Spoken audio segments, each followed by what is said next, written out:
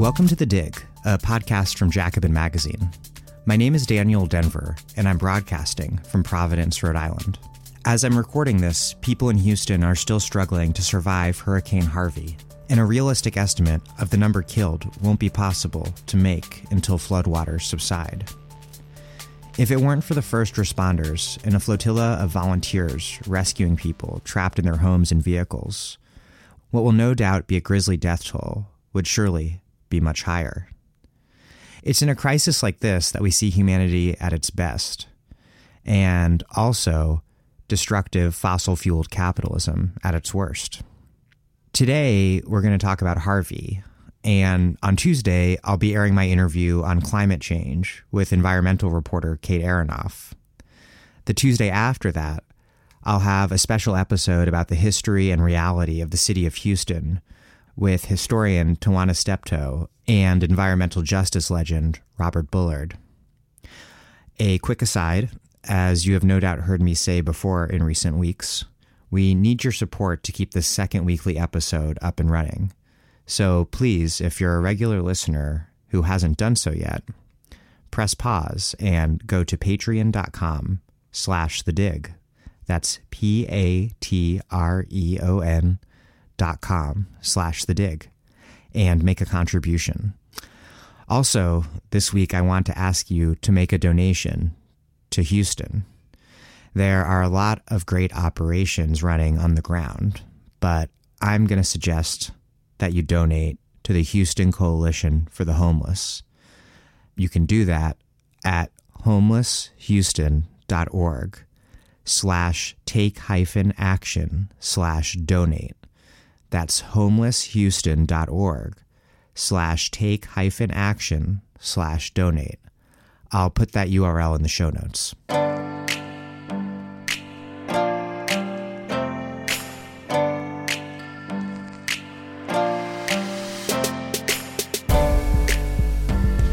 Emily Atkin, welcome to The Dig.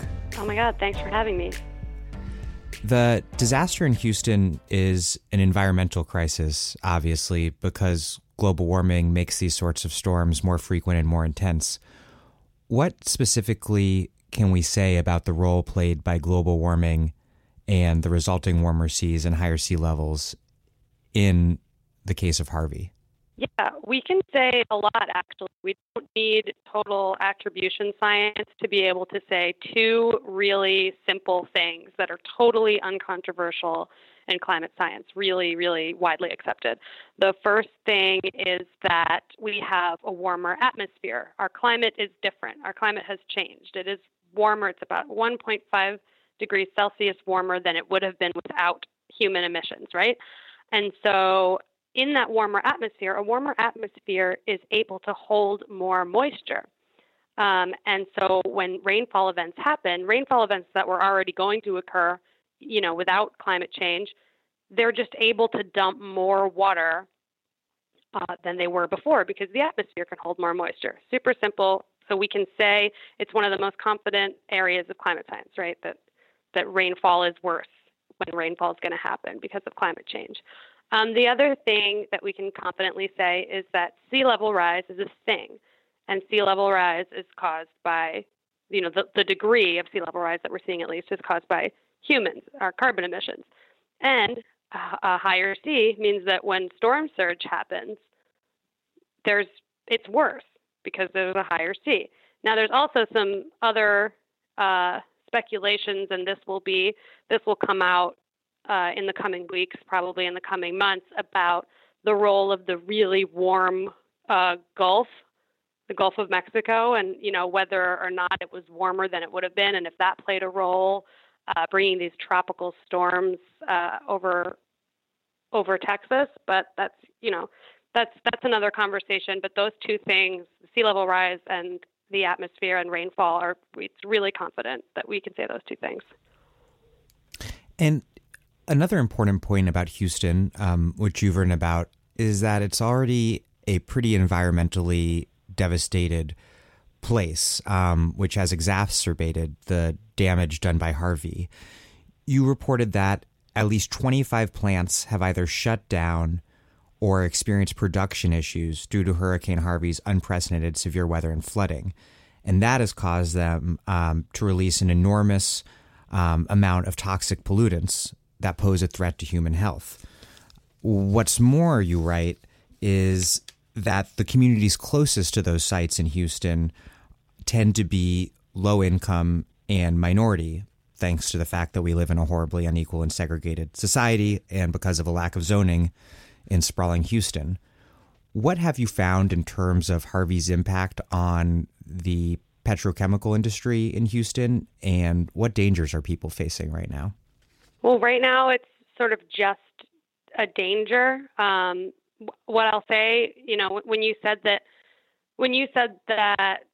these low-income minority communities live right next to these facilities in Houston, I think it's really important to double down on that and be like and make sure people know how close these people live to these facilities. The reason that I started on this and started looking into this really early on in the storm is that I went to Houston to visit some of these communities in 2014, and they're always the first ones I think about whenever anything happens with a refinery in Houston, because they literally live. It's like your next door neighbor is a refinery. The term is fence line, right? Yeah, and it's unlike anywhere I've ever seen in America. It's fence line because it's the fence, and then there's the refinery, then there's the chemical plant. Wow. I met a woman who lives in a house that's sandwiched between two huge simmering tanks of molasses-like chemical. That's real, And so to the question that you asked, what dangers do they face? My reporting was about the shutdowns, right? The chemical plant shutdowns, which most people don't know are huge emissions event. If a chemical plant or a refinery has to shut down or stop production, they have to release a bunch of chemicals into the atmosphere, whether or not that's, carbon monoxide, which is actually it takes a lot for that to be deadly in an outdoor environment, or carcinogens. And when all of those are happening at the same time, and all of those plants are really close to fence line communities, that poses a health risk. Now, what I pointed out in the article that you're citing is that most of the shutdowns happened during the hurricane's beginning and during it, which means there was a lot of rain, there was a lot of wind, there was a lot of clouds. The pollutants that they were releasing were probably not going to harm those people's health more than their health was already being harmed by living next to it. What we're worried about now is the fact that they have to all restart, and they'll probably all restart at the same time. And restarting is just as big of an emissions event as shutting down. And with all of them restarting at the same time, with the sun out, with the rain not falling, with the no clouds, then we're going to have, I think, a potential problem. What are the dangers that people living in these fence line communities face during typical times that do not include massive hurricanes? I mean, this has been an issue for literally years that nobody really pays attention to, which is that these communities that live in these fence line areas have much higher mortality rates than the rest of Houston and in some cases the rest of the country. It's hard to say scientifically whether or not that's because, they're breathing in toxic chemicals all the time, but it seems almost like common sense, doesn't it? I mean, why would these particular communities that live right by these refineries and chemical plants that are emitting harmful carcinogens and other, just general NOx that forms, smog, particulate matter, breathing in particulates that we know can trigger asthma attacks, can trigger cardiovascular events in the elderly, and specifically children. And there are a lot of children that live in those areas. I mean, I remember when I was down there in 2014, and I was getting what the environmental justice group down there, Tejas, what they call their toxic tour. They just took me to this school, this playground where just all these kids are like playing outside. They don't care, they have no idea what's going on. They're running around playing soccer, and you can just see an enormous flare that's right there. That's, the equivalent of maybe a block away, 2 blocks away. just, it's like this weird apocalyptic scene that is normal for these communities in the East End of Houston. It was insane. There are these just layers of factors that compound the local ecological crisis. You have a petrochemical industry concentrated in poor neighborhoods in Houston that is posing a direct threat to those people's health. It's also playing a role in producing the greenhouse gases that are intensifying and accelerating climate change, which intensifies storms like Harvey, which then hit those same communities and exacerbate the direct pollution that these communities are facing from those petrochemical factories. What's your assessment of the mainstream media's job so far in putting this storm, this disaster, in its environmental, ecological context? There's been this trepidation about politicizing the disaster, I think. Right. I mean, I don't subscribe to the fact that you can't politicize a disaster. I think that I wrote about this actually a couple days ago, which is that there is completely appropriate politicization of a storm when public officials have made decisions that made the impacts of this storm worse. When public officials have done things or ignored things, that means that there are more deaths happening right now. I don't blame the mainstream media, specifically cable news, for focusing a lot on the human impacts right now and not talking a lot about climate change, not talking a lot about policies at this moment, just because I do tend to agree that the immediate threats to human health and human life are what we should be focusing on. Now, I've noticed today that today is the day when the Arkema chemical plant explosion is happening, and that's all over cable news. There's been like 2 little explosions, and they had to evacuate the surrounding area, which is about 4,000 people, right? And that's providing a lot of drama and footage and stuff like that. And I get that. That's really important. But I've seen nothing on cable news about these air pollution impacts, which will potentially harm the most vulnerable communities. And I would hope that in this critical time when we're supposed to be talking about threats to human life and human health, that at least somebody starts touching on it, because it's another thing piling on to all the other risks. I think they've done a good job with, water pollution, floodwater pollution, drinking water stuff. They're usually pretty good with that. What about the context of climate change? Yeah, nobody's talking about that. I wish that it was more in everybody's wheelhouse, where it just is natural for newscasters to talk about climate change and how it impacts weather events generally. But I think that most political reporters, even weather reporters, aren't super well versed in it and don't feel comfortable talking about it, and feel like if they're gonna mention it, then they're gonna get a bunch of hate mail. But these are the facts. I wish that it was more of I wish they were making the connection right now, obviously, but as the discussion about the storm moves away from immediate threats to human life, that we do start hearing more from the mainstream media about how climate change made this storm worse, and how lack of adaptation policies to climate change, how denial from local and national officials, denial of climate change and its impacts helped make this storm worse. But I'm giving them a little bit of benefit right now. Yeah, it seems to me, though, like sort of covering a murder and not looking into who pulled the trigger. It's not politicizing the murder to look into who pulled the trigger. It's like the facts of the case. Well, exactly. And also it's all of this is inherently political. The fact that and politicizing isn't a bad thing. The decisions you made over climate change, they were political, and they've impacted human lives. Like, who pulled the murder trigger is political, because it's politicians who did it. Environmental justice is political. The fact that minorities are the ones that are going to bear the brunt of this storm, let's politicize. That's how I look at it. I'm like, let's politicize the shit out of it. You recently did write that the Washington Post found the only bad way to politicize Hurricane Harvey. What would that be? Yeah, like I said earlier, it's only cool to politicize something if it's holding people accountable for human lives lost.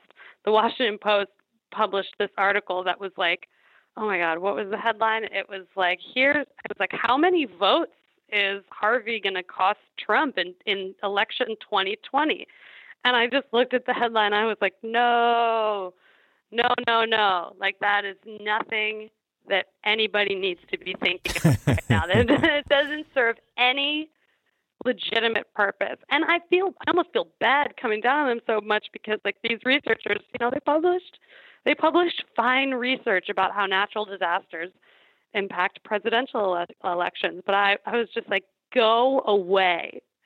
Like, oh my God, yeah, that's away. That's like a wait a week or two or three story. That's or a month. Yeah, that's months and months away. I was just like, and you know what? To Twitter's credit, like the ratio of retweets to comments. There's like 50 retweets and 400 comments where everyone's saying like, screw you, Washington Post, what the hell is this? So I had a little faith in humanity there. That's the only bad way you can politicize the storm, is to talk about like how it's going to hurt Ted Cruz in 2018, or like, who the fuck cares? Everything's hopefully going to hurt Ted Cruz in 2018. But I think it is fair game, though, to comment upon Trump's visit to Texas, which was truly bizarre. Maybe not so much by Trump standards, but the fact that he basically turned it into an impromptu campaign rally was pretty awful. So weird. I mean, did you see that he was wearing hats that he sold on his website for $40? Yeah, and Melania was in a FLOTUS hat. Yeah, that it was like weird product placement for the Trump reelection campaign. He didn't meet with any victims. I think that's unprecedented. I don't know. This is actually one of the first natural disasters I've covered. I've covered a lot of environmental disasters, and this is crazy. But it was comical in a way, but also sad and just predictably weird as hell. The other piece of the week's news that I'd like to discuss, and you wouldn't think it would be related, but it is Trump's decision to pardon the sadistic, anti-immigrant federal judge flouting former Maricopa County Sheriff Joe Arpaio. Trump was criticized for announcing the pardon last Friday as the storm made landfall, and his response to that criticism was by saying he did so precisely because the hurricane meant that the pardon would get better ratings.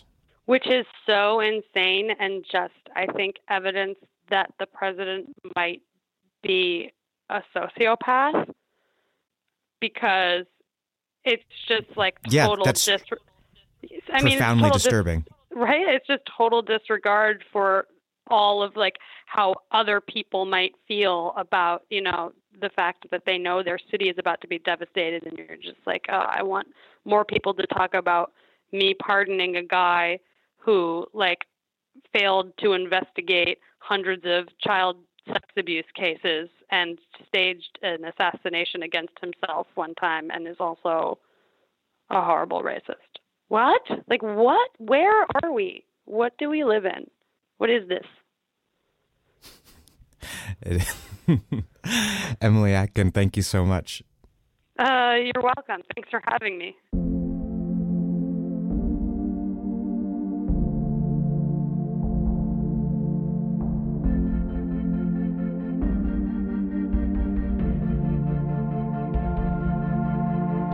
Emily Atkin is a writer at The New Republic. Thank you for listening to The Dig from Jacobin Magazine. As Marx once kind of said, While other podcasts have only interpreted the world in various ways, our point is to change it. We are posting new episodes every week, and by episodes, I now mean 2 a week, mostly. The Dig was produced by Alex Lewis, music by Jeffrey Brodsky. Our Postmaster General is Christian Tyler.